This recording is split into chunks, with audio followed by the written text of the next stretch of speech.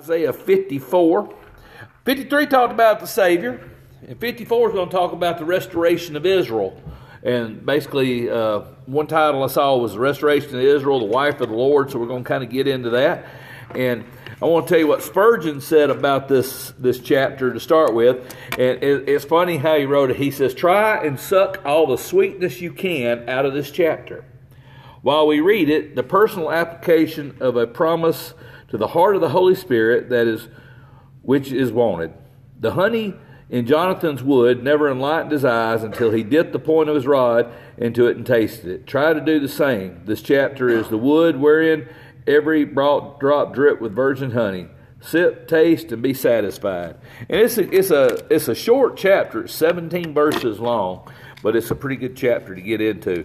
Remember, like I said, he had just got through talking about Jesus, talking about the sacrifice he's going to make. We talked about that.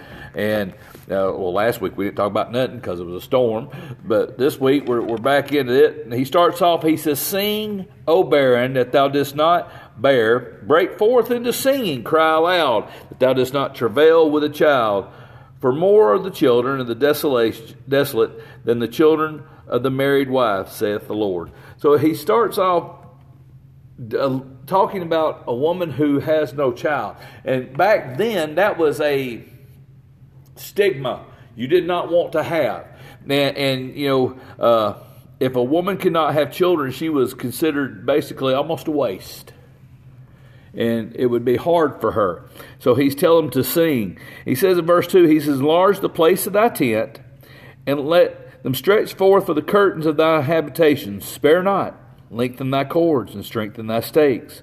For thou shalt break forth on the right hand and on the left, and thy seed shall inherit the Gentiles, and make the desolate cities into inhabitants."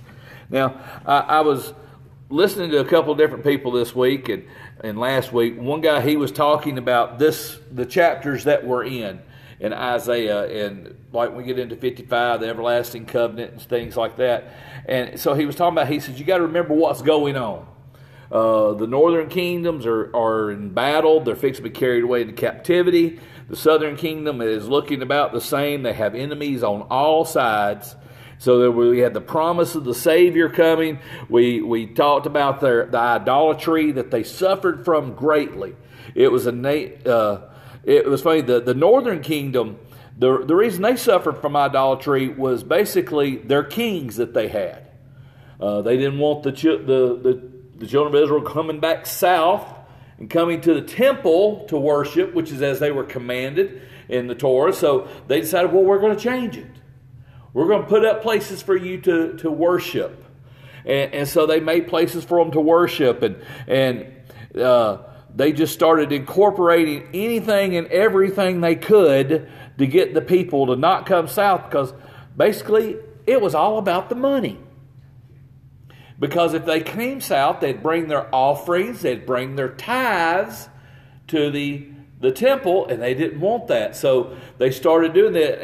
And that's one of the reasons why the northern kingdom fell into idolatry. And what was so funny was listening to some of them, and I've read it a lot of times, that the northern kingdoms, the kings and stuff, they would hire Levites from the south. Y'all come up and help us lead worship. And if you can incorporate any idols into it, they did. And you think about the idols that we read about in the Old Testament. If you remember, like Rachel, when she was coming from her father's house to Laban's house, and she stole the family idols. They had idols in their house. They had household idols and things that they worshipped. Anything other than true worship. So it was a polluted worship. And that's what God kept talking to them about. They polluted their worship. And the southern kingdom was starting to do the same thing. Isn't it amazing how people turn back to the same sin over and over and over? So God had told them, basically, He had told them already, you're going to be carried into captivity because of your sin. Now, they didn't want to hear that, but it's going to come true. And then he told them there would be a Messiah that's going to come, and there's going to be a restoration that's going to come. So he's trying to tell them that here. And so as he sings this, starts off and he says, "Sing, O barren, thou that did not bear. In ancient, like I said, in ancient Israel, the barren woman carried a shame and disgrace. So here, the Lord's likening Israel to a woman like that, but now he says, you can sing. And because there are more children of the desolate than there are children of married women, is what he says. So basically, he said you're gonna bloom, you're gonna blossom. You know, the Babylonian exile and captivity was more oppression for Israel, and it was designed to bring disgrace and humility to them, so that they would turn back to Him. And so God promises that they will come back out of captivity and out of exile, and when they come back, they're going to grow. And we see that still happening today. Paul quotes these verses here in Galatians chapter 4, verse 27, and he says this, he says, "For it is written, rejoice, thou barren that breakest not, break forth and cry, thou that travailest not. For the desolate has many more children than which she has a husband." So it's kind of he's referring to it to the miraculous birth for those under the new covenant. It was different. So he took what Isaiah said and he applied it to the church. And as a reminder of them, think of where you came from. Think of your past. You were like the shame and disgrace that the woman who couldn't have a child. If we all looked at our past and we look at the things that we've done, truly, we do have that kind of shame and disgrace if we're honest with ourselves. And you think when you got saved, you washed yourself of that old lifestyle. And so it's a promise there. So as he quoted that's one of the reasons why Paul used it, is to remind us of the past that they have. Now, he tells them in verse 2, he says, "Enlarge the place of your tent." So the curse and shame of barrenness would also be completely broken. It says basically Israel's going to be so fruitful that they'd have to expand their living space, that it wouldn't be enough. This got to be comfort. Okay, you know you're going into exile. God's done told you. He even told you how long you would go. How long were they in exile? Does anybody know? It was 70 years. Then it's strange, he took them into exile for 70 years. What do you think happened to those who went into exile? They died. It was like wandering in the wilderness of sin. It's the same principle. So that the next generation that come out should have a hunger and a desire to come home.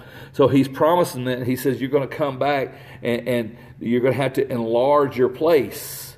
And basically that word enlarge also means strengthen.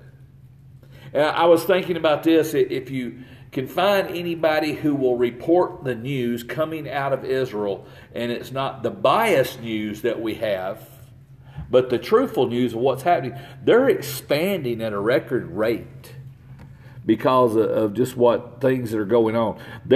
And you look at that nation, that tiny little nation, and where they're sitting, they're basically in most of it's in a desert climate, but yet they're turning it into an oasis where they have a strong consumer trade in things. Now, all the nations around them traded what? Oil. And you ever thought about that? They have all that money from oil, but yet their nations the people are basically dirt poor. But in Israel, the gross economy is increasing. Now, I have read since COVID, they are having trouble because nations don't want to trade with them. And of course, COVID shut down a lot of trade. So they're having trouble in some places, but they still have a good economy. And their nation is still expanding. They're putting out new settlements. And when they build a settlement, basically they're going out to a patch of ground that's desert and they turn it into a city. And so this verse is still continuing today. And he tells them in verse 3 the reason why the tent should be so large. Listen to what he says. "For thou wilt break forth on the right and on the left. Thy seed will take possession of nations, and they will be a desolate cities. Thy seed shall inherit the Gentiles." So you think about this. He tells them that you're going to basically where the heathens lived. You're going to take that place over. And when Christ came and he picked his 12 disciples and he sent them forth, we know to start with they stayed in Jerusalem for just a while. But none of the disciples really stayed. They went forth and spread the gospel like they were supposed to. They went to all kind of nations. Thomas went to India. And I don't know about y'all, that'd be a long walk. And so, but they went and they spread the church. And if you track the growth of the church, it's funny how it grew. We see them in Jerusalem, and they went forth, and then what happened in Antioch? That's where we got the name Christian from. And then they spread throughout Turkey, and then it spread throughout Croatia, and it spread throughout Europe. And from Europe, it spread basically everywhere. Came to America. Now it's in the Middle East. Now it's Christianity continues to spread. So he's saying, so if you look at this and you apply these verses to the church, that for thou shalt break forth on the right and on the left, and thy seed shall inherit the Gentiles. Now that goes a twofold ways. They went into the land of the Gentiles, but they also the God's word is spread everywhere. Yeah, and in today's society, the word of God is still spreading. I like to follow the voice of the martyrs, and as they talk about how they go into these countries who, basically try to forbid the gospel, but how it still continues to grow. So here's a promise that God made that the church is also included in. But if we look at what happened after the return of the children of Israel back to Israel, when they came back out of captivity, and by the time Paul came along, how many of the cities that Paul went to in Turkey and in the northern areas up there had Jews in them? Isn't that kind of strange that God did that? He brought them home, and then they started to disperse kind of on their own a little bit. And so this promise that they were going to be brought and go into these places that they wasn't before, it was fulfilled then, but it's continued to be fulfilled now. Now, he also says to make desolate cities inhabited. And so such are the cities that were destitute,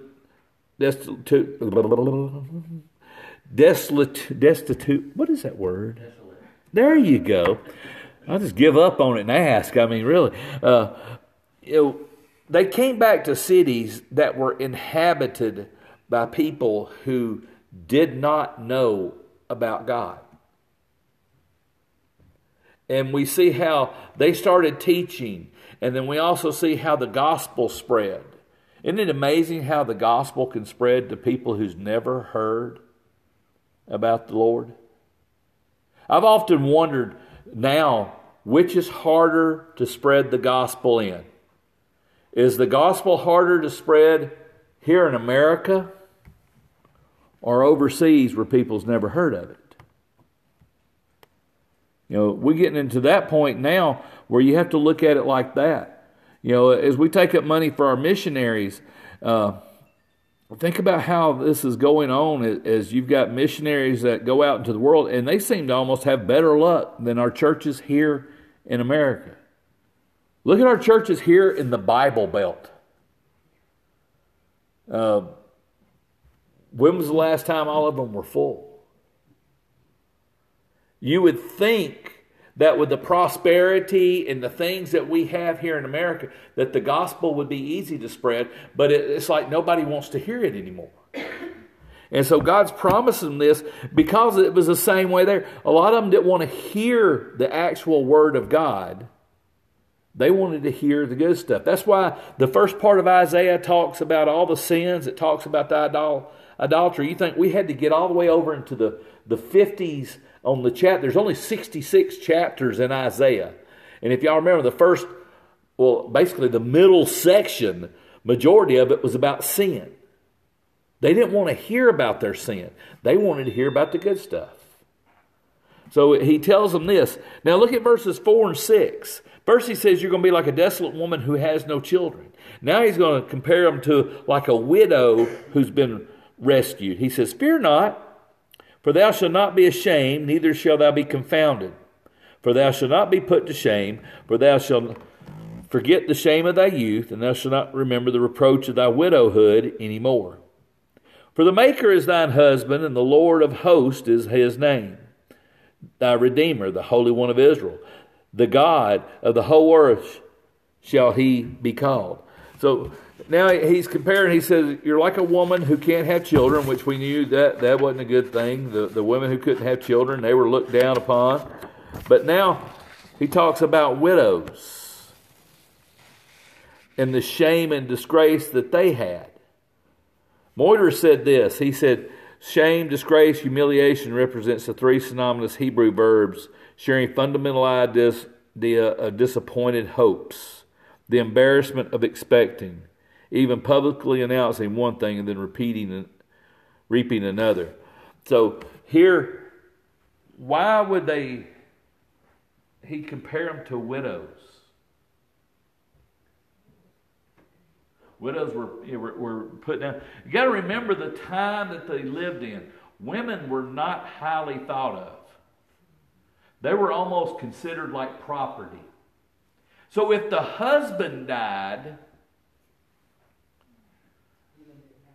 women didn't have anything. Unless you had a son to take you in.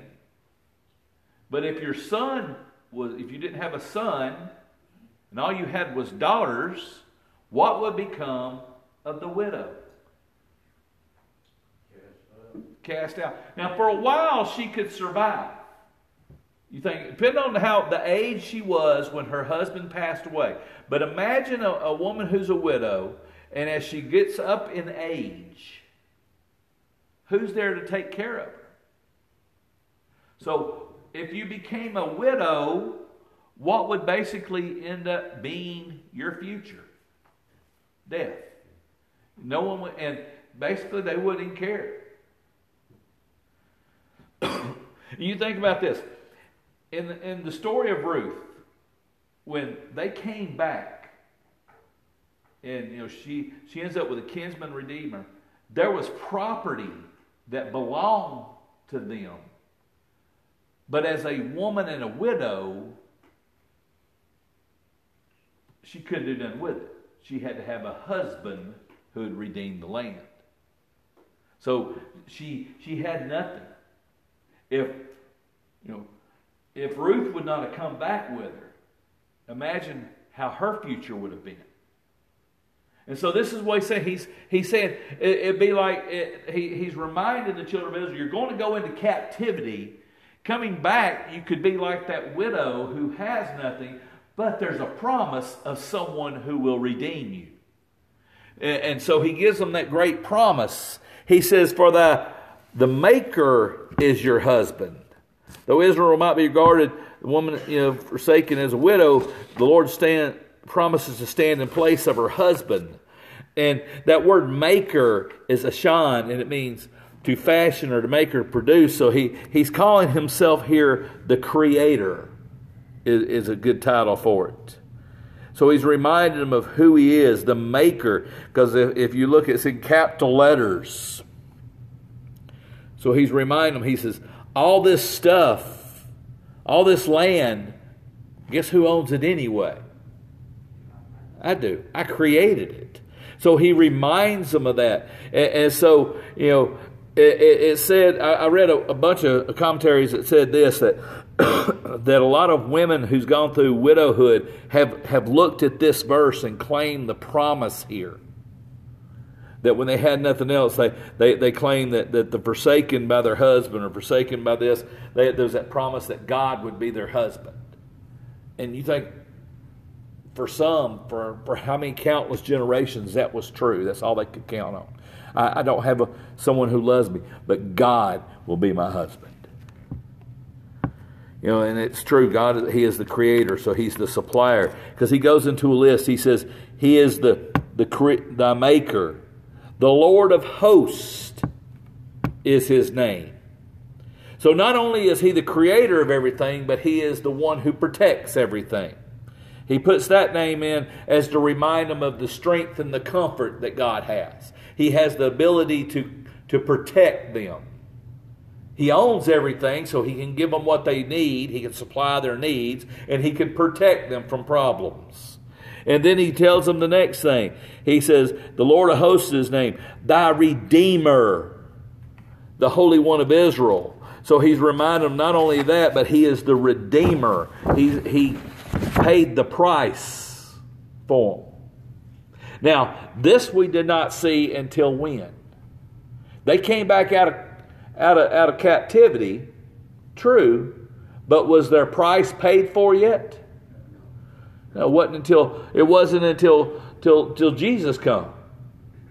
And that's one of the things we celebrate about Easter is the redemption that Christ brings. He paid the price for us. So he's reminding them the price will be paid. He said the Redeemer, the Holy One of Israel. So this Redeemer is going to be God himself. So that's where when we say Jesus is Lord, he's told us that he was going to be. And then he goes back and he reminds them, not only is he the Redeemer and not only is he the Maker, but he is the God of the whole earth. Now that's a strange title to tell the children of Israel at this time, because there was nobody else hardly who worshiped him. But God's claiming, he says, I am the God of the earth. Now think about all the false gods that are around at that time. How many of the heathens you think would like to hear these 5 verses here?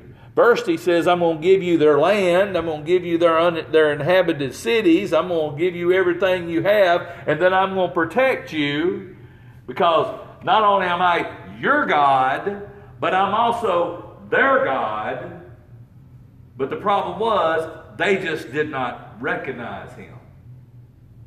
That's like today. Everybody that's they could say they believe in all kind of stuff. Guess what? God is still their God.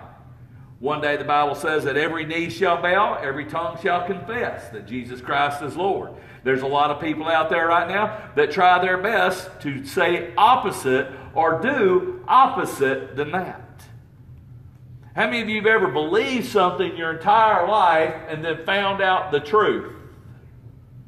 We were talking at work the other day, and there was this guy. He was telling us this. He said this young boy came up to this older man, and this older man had been doing something his entire life this way, and he said it was the right way. And that boy looked at him and says, "That's not right." And he said that man got mad. He said a little bit later he was even madder because he realized it was not right. He says, I've been doing it this way my entire life, but guess what? I've been doing it wrong my entire life. Now, can you imagine on the day when everybody realizes that God is who he says he is? I had a wonderful message sent to me yesterday. I was at home sitting there, and my phone had gone haywire. And I understand a lot of people's phone went haywire yesterday, and so it finally started working. And a friend of mine that I had worked with before sends me this message, and he says, for some reason when he texts me, he always calls me sir. He said, "Sir, guess what happened to me?" Well, about a month ago, he broke his ankle, and he's been out of work ever since then. I said, "What, did you break your other ankle?" And he said, "No." He said, "You'll never guess it." So I quit guessing. There was no point in it. He told me I'd never guess. Then he sent me back. He says, "I got saved this Sunday."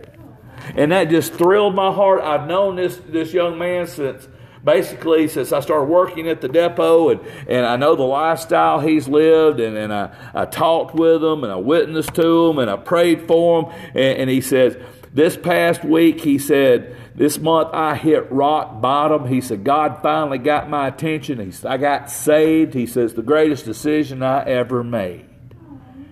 So I'm like, yes. So he told me, he says, I want to come see you. So I told him, I said, don't come tomorrow because I won't be there. I'll be at the dentist. he said, I'm going to come down, and he said, I just want to talk to you. And I said, now, here's this guy who his lifestyle, and he would tell me, I know about God, I know about him, I went to church, he'd come up with all kind of stuff when he was young, but he finally got saved, amen. That's I love to hear stories like that, because it reminds you that there's always hope. Keep praying, keep on praying, because that like I said, that made my day, and I said, man, that's awesome. And I know that now he knows who the Lord is. So he can't be like these who deny him. Now we look at verse 6, and he says this, he says, for the Lord has called thee as a woman forsaken and grieved in spirit, and a wife of youth, when thou was refused, saith the Lord. So this is designed to confirm and illustrate the sentiment of the previous verses. God said there would be a husband to his people. Here he says that although he had for a time basically almost looked like he forsaken. How many of you all in your life thinking, God's forgotten me? And so this was a promise. He's like, and I guess the children of Israel could say that because they go into captivity because of their idolatry. They go into captivity because of the sin. And that would be hard. And it would appear that God forsaken. Think about this. If we were invaded and they came and they started taking us and sending us different places, how many of us would be like Daniel and Shadrach, Meshach, and Abednego and stand true when the time came? Or how many of us would be like all the rest of the children of Israel, that when the music came and they bowed down to worship? See, it's this promise that God says, it was like he abandoned them, but there was some that didn't abandon him. So it's a reminder that even though it seems he forsaken them, that he still loves them and he will come to them and rescue them. Now in verses 7 and 8, he's going to explain his restoration of Israel. Listen to what he says. He says, for a small moment I have forsaken thee, but with great mercies will I gather thee. In a little wrath I hid my face from thee for a moment. But with everlasting kindness will I have mercy on thee, saith the Lord thy Redeemer. So for a small moment I have forsaken thee. And did God really forsaken the children of Israel? Now it might be like he says, I think a better way to have worded this is that he recognizes that they felt like you have forsaken us. But go back, and as we go back and look at what he did, remember how the army was at the gates and he destroyed the army. But yet what did Israel do? Did they go out, celebrate, praise the Lord? No, they kept on doing what they had been doing. So it's like God said, hey, I've never left you. He could have allowed the southern kingdom to be carried off into captivity like the northern kingdoms and really never completely return. You think the northern kingdom, some of them returned, but yet what did they do when they returned? Same thing as always do. Not only that, but they polluted themselves and they became the Samaritans. What were the Samaritans? Anybody know right off? It was Jews who married Gentiles and kind of adopted their ways. That's why in Jesus' time, Samaria, if you were a good Jew, if you had to walk to Galilee, you would go miles out of your way through harsher climate and trails just to avoid those heathens, the Samaritans. So they could have been like that. But when God brought them back, if you read Ezra and Nehemiah, think about that. He sent Ezra back with the promise and the help of the king of Persia to rebuild the temple. Nehemiah, who was the cupbearer of the Persian king, came back and rebuilt the walls with the blessing and the materials from the one who was holding them captive. See how when God blesses them, He really blesses them. And you think about something. If you would have been Nehemiah, you were the king's cupbearer, that meant you had the best job you possibly have. It did have one bad thing. If somebody tried to kill the king and poison him, your career would be cut short. But besides that, because of what you did, you think about the food you had. That's what I liked. I said, that'd be an awesome job to have. I get to try a little bit of everything. I'm set up for it now. And so here you've got that. And I guarantee you, it said that the cupbearers lived in royal residence. They were taken care of. But yet God laid upon his heart to lead that, to approach the king, to tell him that he had a problem. He wanted to go home to rebuild the walls. And the king said, you can go, but you've got to return. So they went and they did it. And God miraculously, you think, if you read it and you read the time period it took them to rebuild the gates and the walls with enemy at the gates ready to attack you, harassing you, they did it so quickly that there was only one way it could have been done, and that's by the hand of God.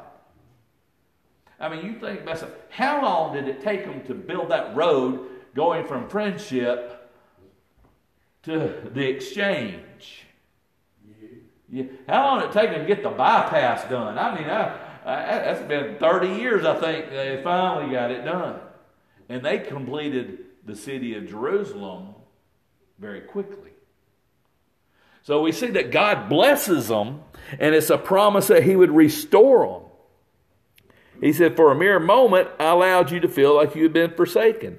But with great mercies, I will gather thee.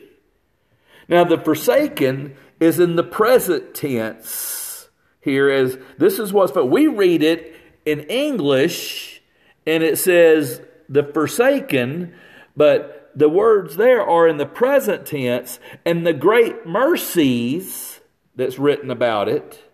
In verse 7, he said, for a moment I have forsaken thee, but with great mercies will I gather thee. That great mercies is a future tense. So he started bringing them back, but those mercies didn't just start and stop when they came back. It's a mercy that continues to be applied. It is written as a future tense that they is a continuation. The word mercies here is racham, and it's plural. It also means the womb. So it's a picture of compassion that's shown to like a pregnant woman. And ladies, y'all know that's been pregnant when you were pregnant. Isn't it amazing? People opened the doors for you. They would get out of the way. But the day you had that child, what happens? Yeah, these people hold the door open, was pull it shut quickly behind themselves. So it's a promise of a mercy that's given to somebody who isn't deserving of it. So God gives us this picture of this mercy that continues on. Because everybody looks at a pregnant woman and says, oh, she's pregnant, oh, take care of her. And so this is the picture that God's giving for the children of Israel. He said, I'm going to give you this in the future. So it starts when he brings them back. Now, if we look at their history, we can almost say, well, God, did you not do that? Because the poor Jewish people's history is not really just one of roses and happy times, is it?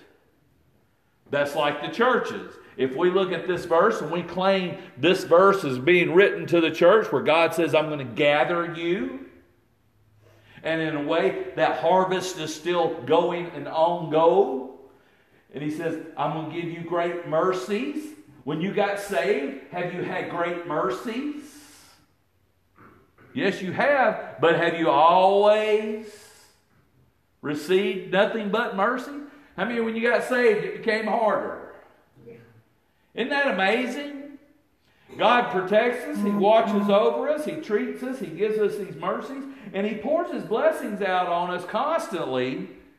But I still go back to that others. Sometimes I feel like you have forsaken me, but then I realize it's not that He's forsaken me. I have forsaken Him. And that's kind of the picture He's trying to paint here. And as he promises this. And let me get on my other soapbox or I kill it. If we're going to talk about how these words here, this great mercy is a picture of a woman who has a child, that shows you why abortion is so wrong, because it goes against God's promise. Now remember, He told Eve, you're going to have children, but it's going to be painful. But nowhere in there did He say destroy the child. You know, it goes against the compassion and the love that God shows here using these words. And so when we see that, we realize that's why it's so wrong. It is against the Word of God. Now, he says there, he says, I hid my face from you for a moment, but with everlasting kindness will I have mercy on you. So the contrast between the moment of feeling forsaken and the everlasting nature of kindness to come is a picture here. You know, when we feel tired, forsaken, how long does that usually last? Sometimes it seems like it lasts forever, but in a way it's just a moment. Because God comes. You know, He promises His things. He makes these things. Now, He tells us, you know, here's one thing that some people have a hard time understanding. God's mercy and compassion, He says He's going to pour on us and give us. But is there a condition to it? You obey. You obey. What's the obey part that you have to do to receive this compassion and mercy? Pray. Pray and ask for it. Bring your problems to Him. You know, some people, the ones who preach the gospel of prosperity miss the truth, because all they want to tell you is if you're doing this and God's going to pour your blessings out, but they don't remind them that it's up to you, and you're going to have problems. You're going to feel forsaken, because we all do what? We all sin and backslide. And I don't know about y'all, I think that's why Paul says, work out your salvation with fear and trembling. And I think the reason why he put it like that, because it's a hard job staying where you need to be. It's a hard job to look at yourself and see the truth and say, man, I'm not the one who's forsaken. God's not the one who's forsaken. I am. It's better for God to hold your hand. You know You'll let go. Oh, yeah. That's like, you take a kid, you take Genesis to anywhere. I'll give you that much. Every time she'll hold on to your hand, and then she sees a squirrel or a butterfly, and she's off to the races. And that little kick and run. You know, so you got to hold on to her and hold on hard. Right. Verses 9 through 10 is a promise that God makes. He says, for as is the waters of Noah unto me, for I have sworn that the waters of Noah should no more go over the earth. So I have sworn that I would not be wroth with thee, nor rebuke thee. For the mountains shall depart, and the hills be removed, but my kindness shall not depart from thee, neither shall the covenant of my peace be removed, saith the Lord that has mercy on thee. So here he's giving them a promise that they ought to be able to look at. The promise of what God told Noah. What did God tell Noah when he come off the ark? That he would never do that again, never flood the earth again. And you know, He gave us a constant reminder of that with rainbows. It's a reminder of it would never, his anger, he says, my anger is going to recede. He said, and the mountains shall depart, but my kindness shall not depart. The flood waters receded, and the mountains do not. But the mountains shall depart, and the hills shall be removed, but the kindness of the Lord will never depart. Now, that's another, it's a present and a future promise. Because you got to think of all the promises that God made to the children of Israel. Now, at this time, with the enemies at the gate, it seems like utter destruction. The kingdom's going to be destroyed. They're going to be carried off into captivity. God promised that David's lineage would always be on the throne. But when the exile comes, there's never really a throne put back. But God's promise is still there. Jesus will be the ultimate fulfillment of that promise. That's what the millennial reign is for, is to fulfill the promises that God made to the children of Israel. Aren't you glad, though, that those promises extend to us, that we get to experience that too? It's not because we're Jewish, right? It's because we've been adopted into the family. We have an advocate with Jesus Christ. So this is a promise that he says, and he says his covenant of peace is basically more sure than anything that there is. Now, the covenant of peace, again, a covenant requires how many people? At least two. Now, if one breaks the covenant, does that mean the other one is free of the covenant? No, the covenant's still binding. The one who keeps the covenant is the Lord. He offered them peace. He said, I will give you peace. I will be your protector. But you've got to be willing and obedient to me. So since they never really have been a good history of being willing and obedient to him, he keeps his promise, but that's like us today. Do we always keep our promise? No, we sin horribly at it. Now 11 through 17, the last part here, are the promises of prosperity, peace, and protection. So listen to what it says. He says, O thou afflicted, tossed and tempest and not comforted. Behold, I will lay thy stones with fair colors, and lay thy foundations with sapphires. I will make thy windows of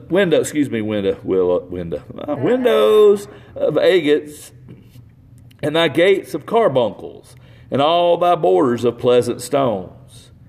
And all thy children shall be taught of the Lord, and great shall be the peace of thy children. In righteousness shalt thou be established, and thou shalt be far from oppression, for thou shalt not fear, and from terror it shall not come unto thee. Behold, they shall surely gather together, but not by me.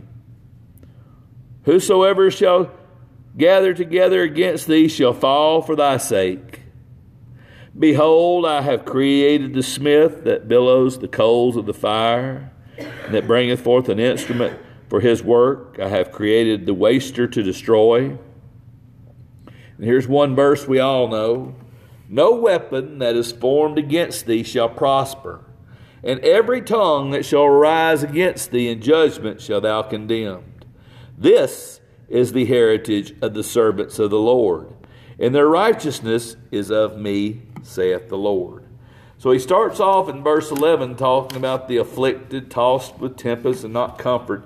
So basically we know that God cares about those who are afflicted, and he cares about the one who are going through problems, the ones who are not comforted. You know, and so we see that throughout his word. He cares for those who hurt. And so that's what he started off. He says, he's reminding him of that. He says, behold. And then he goes, behold, I will lay at thy stones with fair colors, thy foundations with sapphires and things. The picture, so he's going to lavish riches upon the hurting and the afflicted. When someone feels afflicted and tossed and going through problems, they also kind of feel poor, and no matter how much money they have in the bank, it's like it's not enough, because you think, can money buy happiness? You know, it does help sometimes, it seems, but it's not the thing that brings us joy. It can bring happiness for a little bit, but not true joy. So God, basically, he's promising to make them truly rich. And so he gives these pictures that he's talking about. Something that you see when he talks about the windows, basically another word for that's pinnacles or towers that could be seen. So here he's giving a picture of something that they can understand, the carbuncle, which is precious stones. Now, if we look at these stones and everything, when will this come to pass? Has God taken and rebuilt Jerusalem with all these wonderful stones and riches? You know, when they came back, they built the gates out of the old rocks that were there.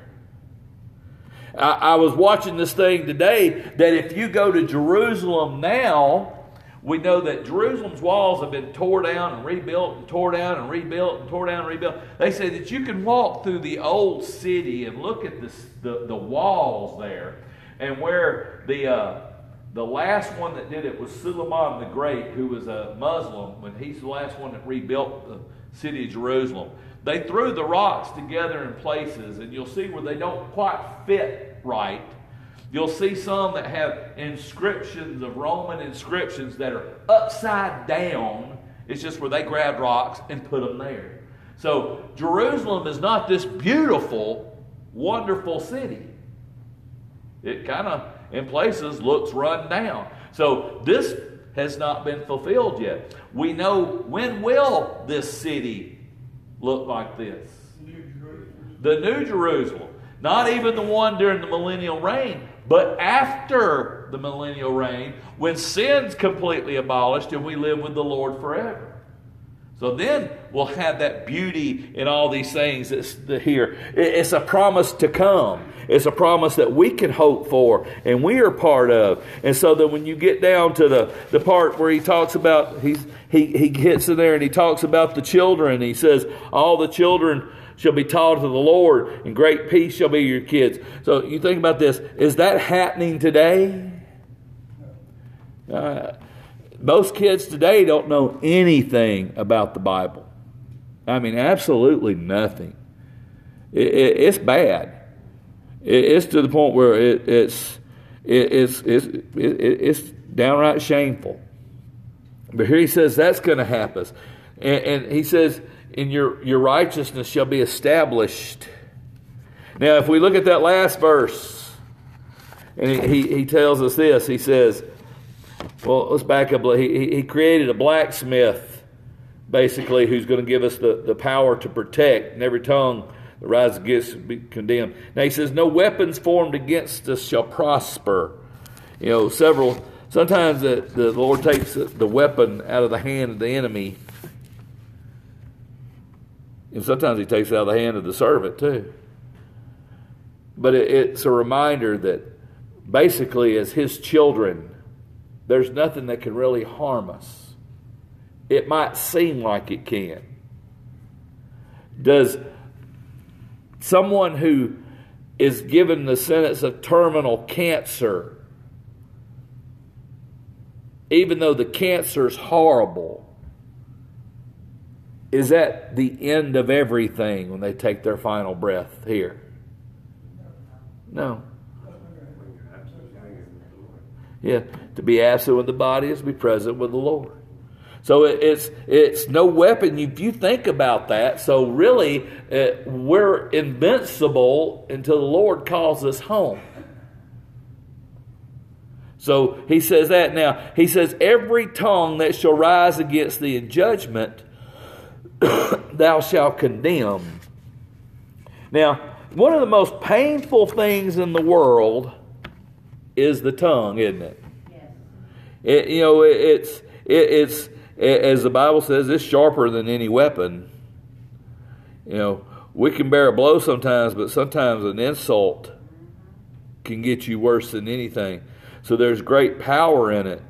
And Spurgeon said this, he says, yet we can trust the Lord's triumph, more accusers and more acquittals and more slander, the more the honors, so the enemy may slander us as much as he pleases. And it is true. You think about now how Christians are looked upon. The guy who from the bakery, he's in court again this week defending himself and his belief. He came out of it once, but somebody else has come up against him. And that's what we live with. Now we hold to that promise that every tongue that shall rise against thee in judgment shall thou condemn. And we know that God does that. We've seen it. But sometimes we're like, Lord, we don't see it all the time. How come these weapons are coming against us? How come these slanderous words? But in the long run, who wins? Yeah. Exactly. So it's a reminder of all this and how this ends. I like what one guy said. He said, it's not a blanket promise to any churchgoer, as a lot of people try to hold on to. It's a promise to, if you read it, this is the heritage of who? The servants of the Lord, to his people. To be a servant means that he is your Lord. So it's not just a promise, and so many people claim this, but the question you have to ask, is he your Lord? And majority of them will say, well, I hope so. All right, let's do prayer.